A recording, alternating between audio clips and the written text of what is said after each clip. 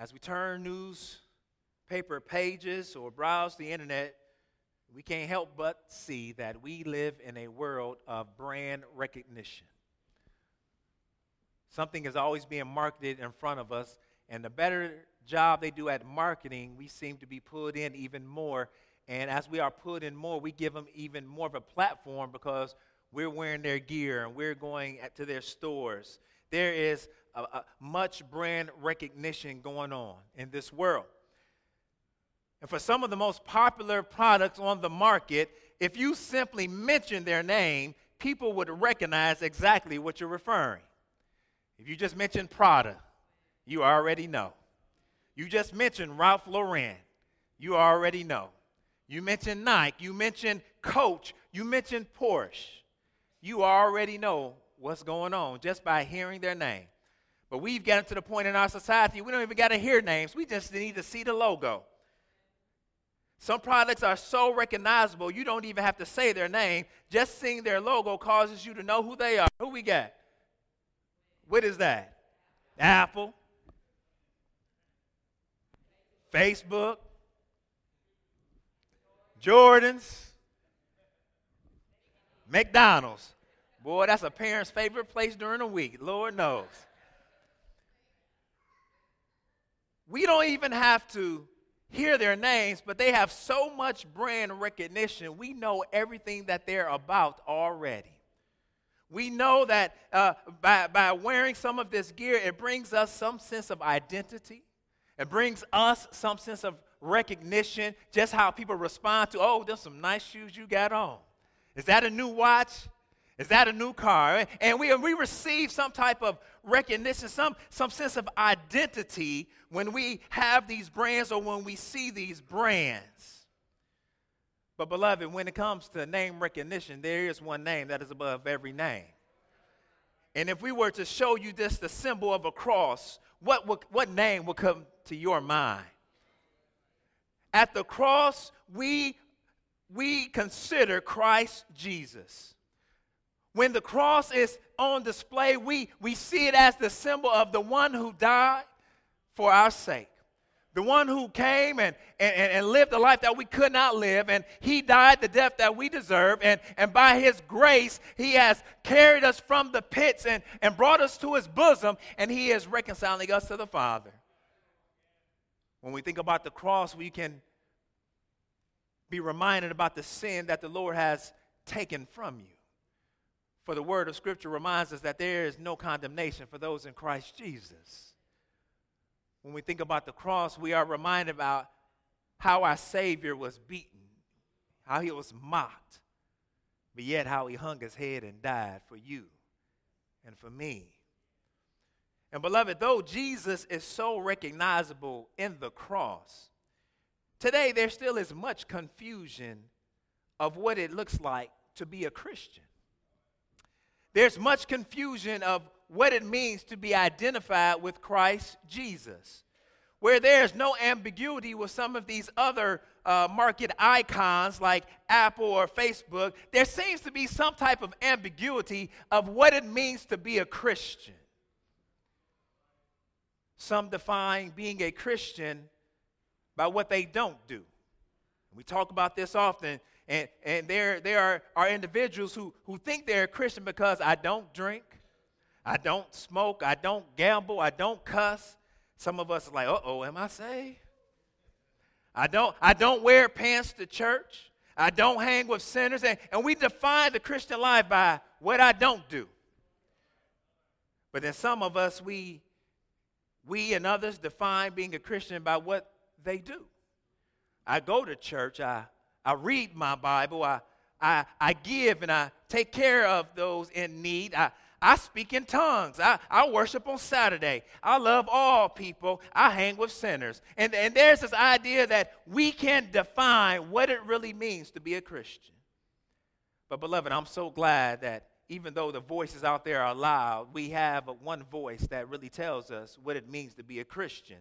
Because in all actuality, being a Christian is about listening to the voice of Jesus over everybody else. That's what it means to be a Christian. So even in the midst of chaos, in the midst of confusion, folks trying to figure you out, or trying to see where you belong, we know that if we just simply listen to the voice of Jesus, he will remind us and he will teach us and he will show us what it means to be a Christian. In the Sermon on the Mount, Jesus makes it plain for us what it looks like to be Christian. And the blessings that flow out of this countercultural identity, this countercultural lifestyle.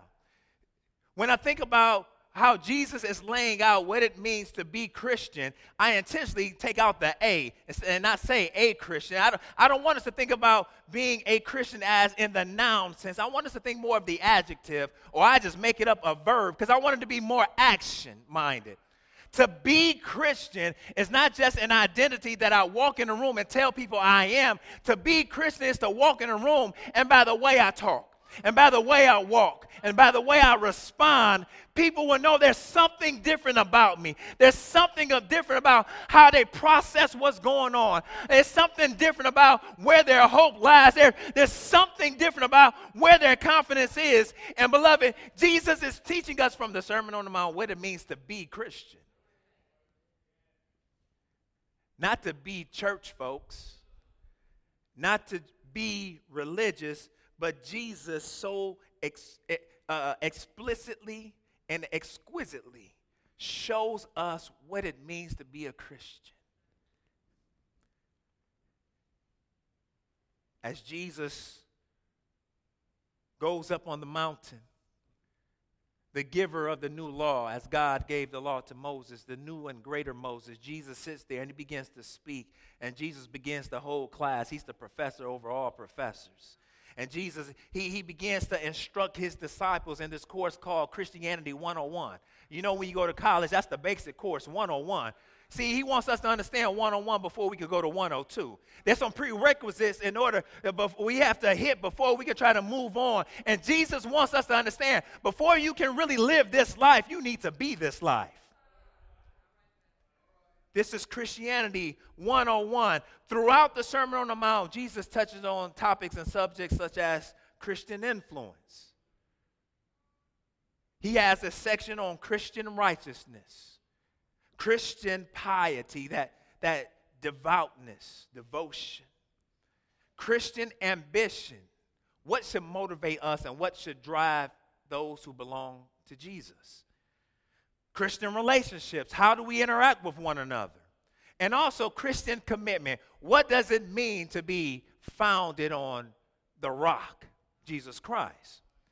But this morning we see that Jesus is teaching on the subject of Christian character and kingdom living.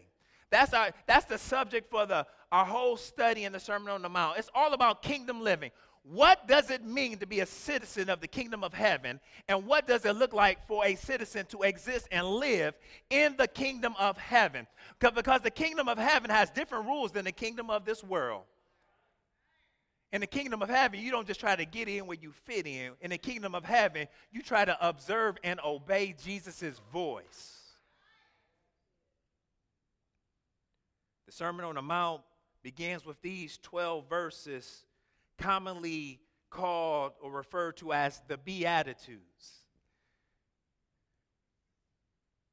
Early on, and for most of my life, I would hear the term the Beatitudes and think, well, these things you're supposed to be.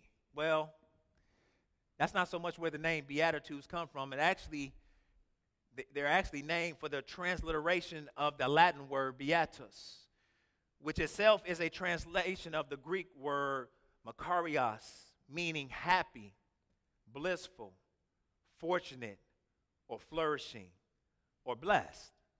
That's why in certain translations it would say blessed are. In certain translations they would say happy are. In one commentator's translation, he writes it as flourishing are. So the Beatitudes are named for that Latin word, but what they remind us of is the connection that Jesus has with the Old Testament. What Matthew is showing us all throughout the Gospel of Matthew is that Jesus he's not disconnected from the Old Testament, but he is the fulfillment of the Old Testament. He is the new and greater, and he is bringing all things together. He is fulfilling the scriptures. Turn with me to Isaiah, the 61st chapter. Isaiah 61, verses 1 through 3. It is easy to see how this text from the Old Testament actually launches us into the Beatitudes within the New Testament. Isaiah, the 61st chapter, verses 1 through 3, and it reads, "The Spirit of the Lord God is upon me, because the Lord has anointed me to bring good news to the poor. To the poor. He has sent me to bind up the brokenhearted, to proclaim liberty to the captives, and the opening of the prison to those who are bound, to proclaim the year of the Lord's favor and the day of vengeance of our God, to comfort all who mourn, to grant those who mourn in Zion, to give them a beautiful headdress instead of ashes, the oil of gladness instead of mourning, the garment of praise instead of a faint spirit, that they may be called oaks of righteousness, the planting of the Lord, that he may be glorified." When we look at the Beatitudes here in the Sermon on the Mount, this text in Isaiah is an extension of what the prophet is saying, that when Jesus comes, he's going to do something amazing in the lives of his people. Those who were poor will be rich. Those who mourn will be comforted. And those who are in need of righteousness will be filled. We see the same here throughout this text of Scripture. But in order for us to really understand what Jesus is talking about here in the Beatitudes, we must ask ourselves one question. And that question is, what does it really mean to be blessed? I mean, we've heard it before. How you doing today? I'm blessed and highly favored. What's going on in your life? I'm too blessed to be stressed, baby. And we have those catchphrases and those sayings, which in themselves have truth. There is truth in those sayings. And if you say, I'm not saying stop, but there's a reality to that we have to understand, that God is blessing us. And what do you think of when the word blessing is mentioned? For most of us, we would think of material possessions. The Lord blessed me with a house. He blessed me with a job. He blessed me with money. We think of things coming to us, and those are blessings that God gives, because the text of Scripture reminds us every good and perfect gift comes from above, coming down from the Father of lights. He is the giver of all good gifts. So we think about material possessions, then we think about things like physical health. How are you feeling today? I'm blessed. I could be worse, but I'm blessed. Then we also think of things like safety. It was a blessing that we got here this morning in spite of the weather conditions. So when we think about blessings, we often have the idea of God pouring out upon us and us receiving. And that is how we should think about blessings, but there is more. Because unfortunately, we have equated being blessed to being happy. And happiness is very subjective, whereas the blessings of Christ Jesus are objective. Those in Christ, we are blessed even when we ain't happy. We're blessed even when things aren't going right. We're blessed even if we did get in an accident. We're blessed even if we did have a flat tire. We're blessed if we don't have a job. We're blessed if all chaos is happening. We're still blessed. So blessings aren't equated with happiness. So the definition of what we think blessings are actually goes deeper. There's truth in those definitions, but Jesus has something deeper in mind. here in the text, we suffer from the lack of depth in the English language. And a perfect example of that is you have heard many times the word love in the English language is pretty shallow, but the word love in this original language, it has different aspects. It has the phileo love, brotherly love, agape love, unconditional love. There's different aspects of that one word love in the English language. And the same is happening here for this word blessed. In the English language, it can seem pretty flat. Matter of fact, it can seem pretty much how we use it all the time. Just kind of haphazardly. Oh, I'm blessed. But there is some depth to this word here that the English language just doesn't allow us to get to. But what this word really begins to speak of is not just a top-down type blessing. Jesus acknowledges and wants us to understand that blessings come down from the Father.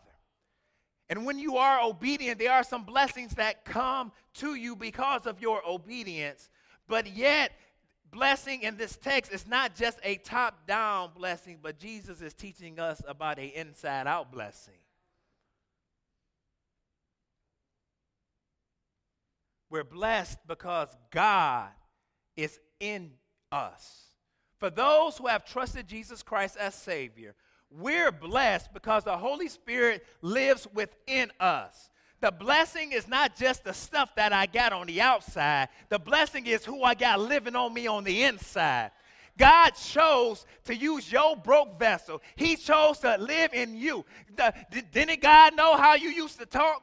Didn't God know how you used to walk? Doesn't God know how you may act today? But yet, in spite of who you are, in spite of what I have done, God chose to bless me by indwelling me with his Holy Spirit, which he promised to all those who were believers. So, beloved, the true blessing is not just what I possess on the outside. The true blessing is that I have fellowship with the King of the universe. I have fellowship with the Lord of Lords and the one who is above and preeminent, the one that no one can compare to. I have fellowship with him. You know, when I think about fellowship, it's not just we sitting down having a meal together. Fellowship, we walking through life together. God is walking with me, and he's talking with me, and no matter what's going on, God is keeping me, and he's carrying me, and he's lifting me up. To have fellowship with God is this sweet sense of communion with God.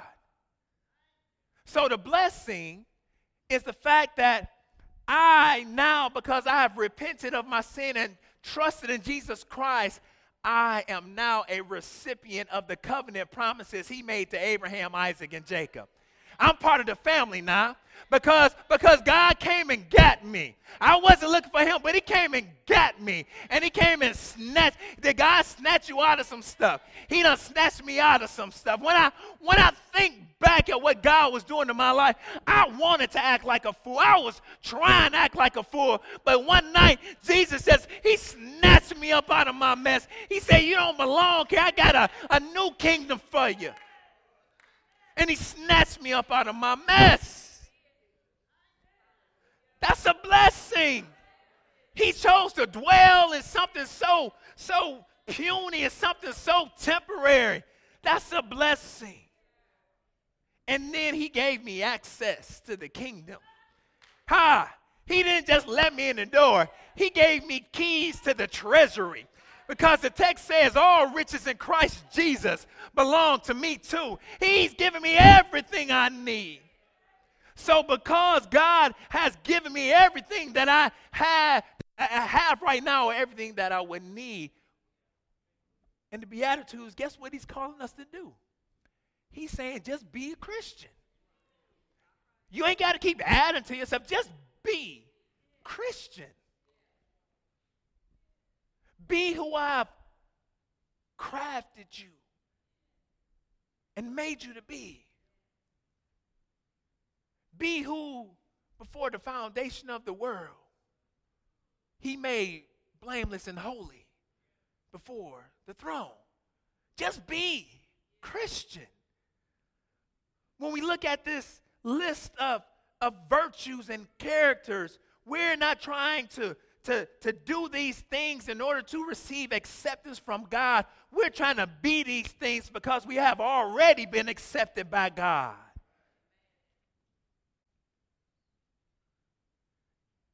To be blessed, then, is a way of being in the world that results in true flourishing. Flourishing. Like a plant that's just fed and well watered. Not lacking anything, just able to sprout. It's able to grow tall. There's no hindrance to this flourishing. And that's what God wants for us. The Beatitudes are not a list of to-dos. We historically and even personally, I have preached the Beatitudes in a way that you need to do this in order to receive the blessings. That's how we normally hear. You need to be poor in spirit to be blessed with the kingdom of heaven. You need to pursue and be and work your hardest to be someone who mourns in order that you will inherit the kingdom. You need to be someone who is merciful. You need to be hungry, and you need to do these things. And that's how I've experienced this in the past. But what the Lord is revealing is the only way I can be these things is because what he has birthed within me already. So I'm not being in order to be accepted. I'm being because I have been accepted by Christ. I'm not working for, I'm working out of, because we cannot secure our own accord. We can't secure our own salvation. But we have received it as a gift from the Father. So the Beatitudes, they're not a list of to-dos, but the Beatitudes are the blessings of being Christian. Being a Christian is not what you look like on the outside, but what you look like on the inside. Because it's easy to look like a Christian on the outside. And some of us has been there. It's easy to act like a Christian, and it's easy to make people think you're a Christian, and it's easy to gain acceptance in a community of Christians by how you act on the outside. But God doesn't care. He's not judging whether you belong to him by what you look like on the outside. He is deeply concerned about your heart and what's going on the inside. If you don't believe me, look at what Jesus says. Turn with me to Hebrews, the 4th chapter.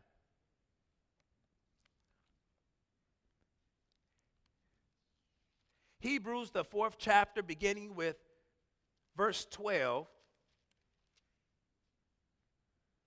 Jesus, through the author, is telling us, he's saying, for the word of God is living and active, sharper than any two-edged sword, piercing to the division of soul and of spirit, of joints and of marrow, and discerning the thoughts and intentions of the heart. He is saying the word of God can sniff you out. The word of God knows who you really are. The word of God is like an x-ray machine, letting you know about why you really do what you do, why you really go to church, why you really say that to them, why you really feel like this, or why the word of God is able to discern what's really going on in your heart of hearts, not what you're showing on the outside, but what's really going on the inside. And then he finishes up in verse 13 and he says, and no creature is hidden from his sight, but all are naked and exposed to the eyes of him to whom we must give an account. You hear what I said? We all got to give an account. And we ain't going to be able to hide nothing. We ain't going to be able to hide nothing. Like a kid in school caught cheating, trying to hide the evidence. Trying to get rid of it so don't nobody see it. No. When you stand before judgment, you will stand naked before God exposed. He knows what's really going on the inside. You can act like you saved on the outside, but Jesus knows what's going on the inside. So Jesus knows what's really going on the inside. And beloved, I dare say, I think you know what's really going on the inside. Turn with me to 2 Corinthians right quick. 2 Corinthians, the 13th chapter, last chapter of that book. And I love this text of scripture. I use it often in just helping people to understand what it means to be a Christian. And part of being a Christian is sometimes you got to examine yourself. Sometimes you got to give your salvation the sniff test. Y'all don't front. Y'all know what the sniff test is. Y'all about to walk in somewhere, you be like, and then you do a quick on or you about to talk to somebody, you be like, you need to give your salvation a sniff test sometimes. And Paul is laying out for us, and he says in the 5th verse, examine yourselves to see whether you are in the faith. Test yourselves. He's not saying let somebody else test you. Test yourself. You know if you saved or not. Or do you not realize this about yourselves, that Jesus Christ is in you? What he's saying is you test yourself, and if you don't see Jesus, then you don't belong to him. If you test yourselves and all you can see is what you want, your bad attitude, you wanting to get your way, and you only see your pride and your bitterness and your gossip and if all you see is you and you don't see the Jesus working in you, then what does he say? He says, unless indeed you fail to meet the test. See, that's the test. The test ain't whether you came down and said a prayer and was baptized. The test ain't whether you was at home and said the sinner's prayer. The test ain't how I think about you or what others think about you. The test is, do you know Jesus for yourself?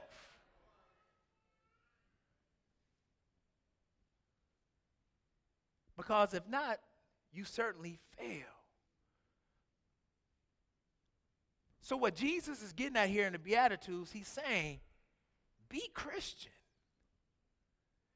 Being reveals the means of grace produced by the work of the gospel.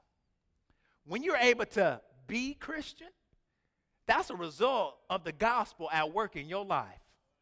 When you're able to exude a spirit that is full of meekness, when you're able to exude a spirit that is a peacemaker, when you're able to exude a hunger and thirst, not because I'm trying to be saved, but because I am saved, what the text is telling us is that the gospel has been working in your life in some way, that now what was sown is being manifested in your life. That's why the Spirit, the fruits of the Spirit, love, joy, peace, patience, kindness, gentleness, faithfulness, self-control. You can't manufacture those things. They need to come up out of you.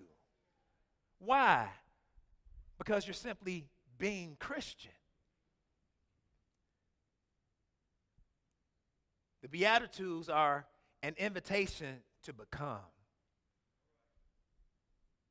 What Jesus is saying is, when you belong to me, this is the tremendous privilege of who you get to be. You get to walk in a way that brings blessing. You get to grow in a way that people will be drawn to you. You get to realize your potential. Because it's not you who's doing the work, but me working in you and through you.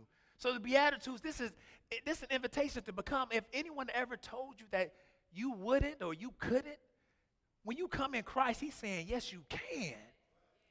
You can be a faithful follower. You can put that down. You can give that up. You can turn your eye. You can obey, because I'm working in you so that you will become Christian. But then the Beatitudes are not just an invitation to become. This is an invitation to belong. He's saying, come to me, all who are weary and heavy laden, and I will give you rest. Like, you struggling trying to make something of your life, come to me.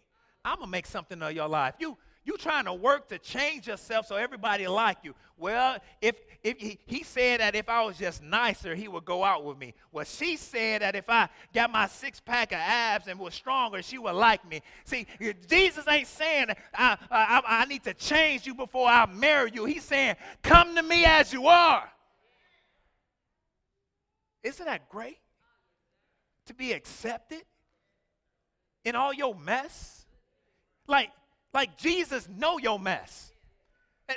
Like he knows your thoughts. He knows the mess you're thinking about getting into. And yet he still says, I want you. I want you. In spite of ourselves, he says, I want you.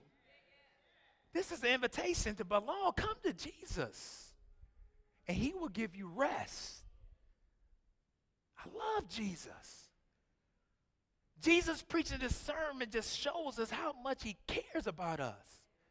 He's not sitting in heaven on high, ready to smack us when we get it wrong. He came down to live so he can help us up.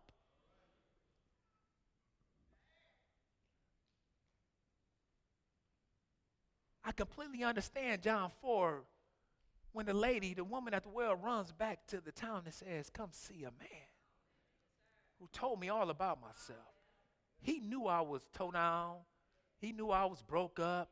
He knew I had all kind of baggage, and he knew my issues. He knew my challenges. He knew my failures, and he knew my faults. And he still says, come and drink.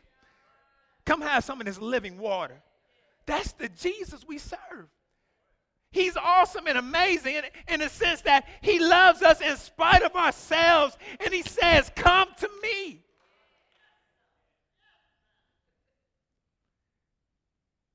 And what I love about the Beatitudes is that as he is speaking, Jesus, he's doing two things. When Jesus says, blessed are, he is making a declaration and a decree over your life. When he says, blessed are, he's declaring to you, you're blessed. He's helping you understand. Don't get it twisted. The world has a wrong sense of blessings. See, the world says if you got $1 million in your bank account, oh, you blessed. The world says if you got that nice car outside and a fat house, you blessed. And the world says if you got a beautiful wife or a handsome husband and children, oh, you blessed. But Jesus comes and says, you already blessed because you came to me. This is a declaration. He's reminding us, you blessed. That it don't matter what nobody else say, you blessed. And he's saying, receive that to yourself because I said it. And then on the other side of it, it's a decree. How Jesus says, now you can't work this blessing out yourself. I'm going to make it happen in you. He says, work out your salvation with fear and trembling. But then the next verse says, it is God who works in you and through you to accomplish it. He's saying, it's a win-win situation for you. My blessings is win-win. I'm not only going to say you blessed, I'm going to make you blessed. And you're going to walk in it. And my word is true. I'm not a man that I shall lie.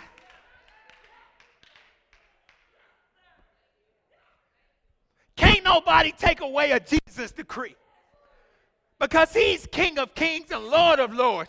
There's no other voice that can declare a higher decree than he. Like that bumper sticker, if Jesus said it, I believe it.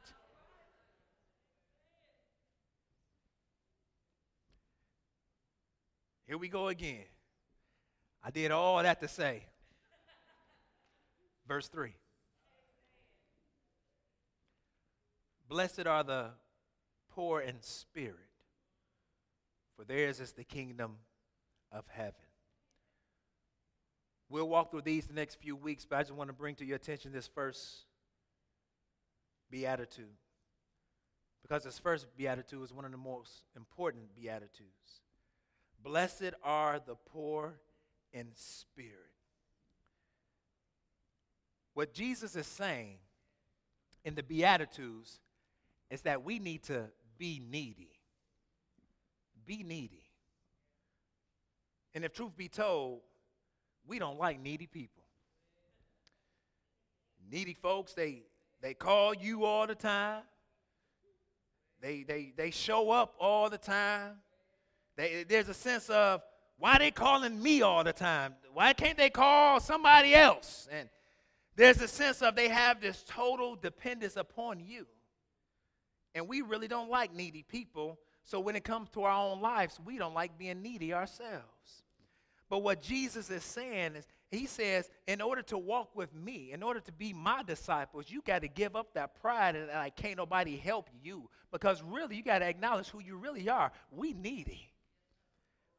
Remember who Jesus is talking to. He just healed the epileptics. He just cast out demons. He just healed diseases. All of those people who were cast aside on the margins of life, these are the people Jesus is talking to. So they know what it means to be needy. They can't get a drink of water unless somebody carry them. They can't bathe themselves unless somebody pick them up and wash them. So Jesus is speaking to a people who can relate. They know what it means to be needy. And beloved, if you and I were really honest, we know we're needy. We just don't act like it. We're really needy. But Jesus says, that's exactly who I came for. I came for weak followers. Not the best of the best. I came for the worst of the worst. Now, certainly when Jesus says, blessed are the poor in spirit, there is an economic portion to this. He is speaking to the economically oppressed. He's speaking to the poor, the materially poor. When you're sick and with leprosy and epilepsy, you can't hold a job. He's speaking to those who don't have anything. But really, Jesus is also speaking to the spiritually and emotionally oppressed. See, someone who is poor understands that they have no resources to help themselves. The weak and the helpless. When the text says, blessed are the poor in spirit, Jesus, you can think about a newborn baby. When I think about Eliza, we're having Ashley's baby shower today. And when Eliza came into the world, she couldn't do anything for herself. She had to be hooked up to a feeding tube.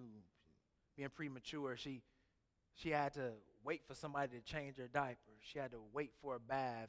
She was completely dependent upon the nurses, the doctors, and their parents. Beloved, Jesus says, when you come to me, you got to give up. You think you know what's best for you. And he says, you got to come to me like a newborn baby. And you have to come completely needy, not trying to do it yourself. See, we get into so much problem as Christians because we're trying to fix it ourselves. And we try to do the work ourselves, and we try to make sense of it ourselves. But Jesus wants us to come to him like a newborn baby and be needy. Or maybe you've driven down the road and you've seen someone who is out with a sign they're asking for money. Needy.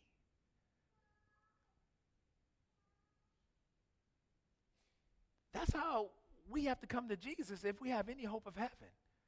Jesus didn't come for somebody who think they got it all together. He says, I come to seek and to save the lost. So if we're lost, we need to stop acting like we're found and rest in Jesus. To be poor in spirit is to acknowledge your spiritual poverty, your spiritual bankruptcy before God. To be poor in spirit is to be like the prodigal son. The prodigal son he bucked up to his dad one day in Luke 15. He says, give me what's mine. Beloved, we show up all the time to church. We show up in our prayers and things ain't going the way we want to. And what we say to God, give me what's mine, as if we deserve it. And the son says, give me what's mine. And the father says, here, you can have it. Go ahead. And the son goes off and he's having a good time. He's spending all the money. He's making it rain. Everybody want to be his friend. Everybody want to hang out with him. And then all of a sudden, the money goes dry. And all his friends leave, and he finds himself in a pigsty, a Jew in a pigsty, eating pig slop, a Jew. That is unthinkable. And then he comes to his senses, and he says, man, I got it pretty bad out here. I could just go back to my father's house and be a servant in his house, and I'll have it better. The son was humbled, and he comes walking down the road, and he's preparing a speech in his head. So when dad comes out, I'm going to tell him I'm sorry and I don't deserve it. I just work as one of the servants out in the field. You ain't got to see my face because I know I've disappointed you. But when he shows up, the father welcomes him with open heart. The father runs out to him and he grabs him and he embraces him.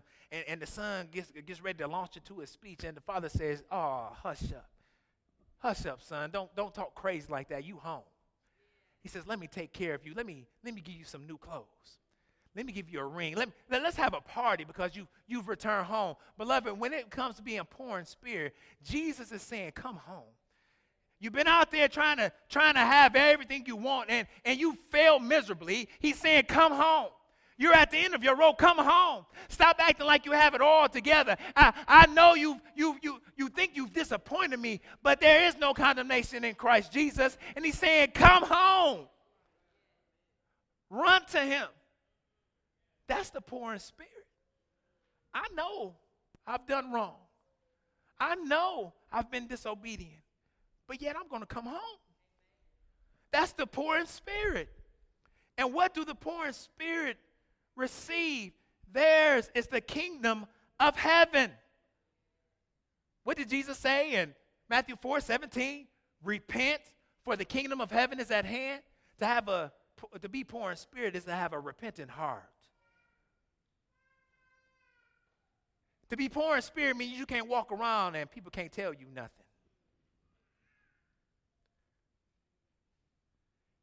This is countercultural. Being Christian, it's completely different than the world. The world values self-confidence. The world values being full of conceit. The world values competence and being self-reliant.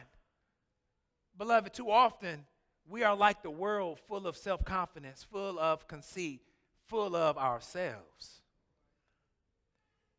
I was reading, doing research, and one author says it like this. I love this. He says, there's no sadder commentary on our lack of this spiritual poverty than the readiness so many of us have to let others know what we think. But the one who is poor in spirit is the one who has been silenced by God and seeks only to speak what they have learned in humility from him. Woo! I'm going to read that again. There is no sadder commentary on our lack of this spiritual poverty than the readiness of so many of us to let others know what we think. Well, I think. Well, you should. This is how I feel about it. You ain't listening to me. But the one who is poor in spirit is the one who has been silenced by God and seeks only to speak what they have learned in humility from him. Be Christian. I ain't going to say what would your world look like if you just obeyed this? Stop talking so much about what you have to say. Start speaking about what does the Lord have to say. He says, theirs is the kingdom of heaven. No one can be a Christian without being poor in spirit. You have to recognize that you're bankrupt and you have nothing to offer God. You think showing up to church is doing God a favor, then you have it wrong. God don't need you to run this universe. He's the one that said, let there be, and it was. But what we do is we show up before the throne of grace and we say, have mercy on me, for I'm a sinner. And when we come to him poor in spirit, we're blessed with the kingdom of heaven. We're blessed with riches beyond compare in Christ Jesus. Be poor in spirit. In other words, be needy. Be needy on Jesus. Beloved, today, realize your spiritual bankruptcy before God. We have nothing that we can offer God. We have nothing that we can prove to God. Our bank account is depleted. We don't have anything. But yet, when you realize your bankruptcy before God, then Jesus helps you to realize the riches that he has. In 2 Corinthians 8 and 9, the text of Scripture says that, for you know the grace of our Lord Jesus Christ, that though he was rich, yet for your sake he became poor, so that you, by his poverty, might become rich. Jesus came so you can be paid. You know how I used to go, more money, more money, more money. Jesus came so that you can be rich. But not rich in the sense of what's in your pockets, but the one who lives within your heart. And if Jesus is living and ruling and reigning within your heart, you have every treasure. And I don't have to live out of an existence of what I don't got. I'm living out of the existence of what I already got. And now, since I'm living from the existence of what I already got, I can really walk out the fact that I'm more than a conqueror in Christ Jesus. It don't matter what the world says. It doesn't matter what happens today. It doesn't matter what happens tomorrow, because God is my all in all.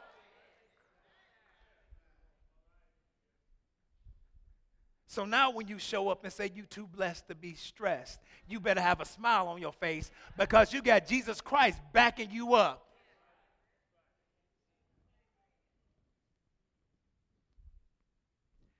Be needy and be satisfied through the good news of Christ Jesus. Jesus is calling today. He's calling you today. And the choice is clear. We will either be needy on him, or we will be full of ourselves. And only those who are poor in spirit can have the kingdom of heaven. Let us pray. Lord God, thank you so much for your faithfulness and for your word and the beauty in whom we have of Christ Jesus. Oh, as we look in the face of Christ, we see the radiant glory of our Father. And Father, we say hallelujah and thank you. Thank you that you love the poor. Thank you that you love the weak. Thank you that you give rest for the weary. So, Father, we come now today, and I ask that you would help us to be Christian. For those here who have not trusted in you for salvation, Lord, move in their hearts this morning. May they accept this invitation to belong and to become. Father, we ask that you would continue to have your way in and through this worship service. We do love you and we do thank you. In Jesus' precious and most holy name we do pray. Amen.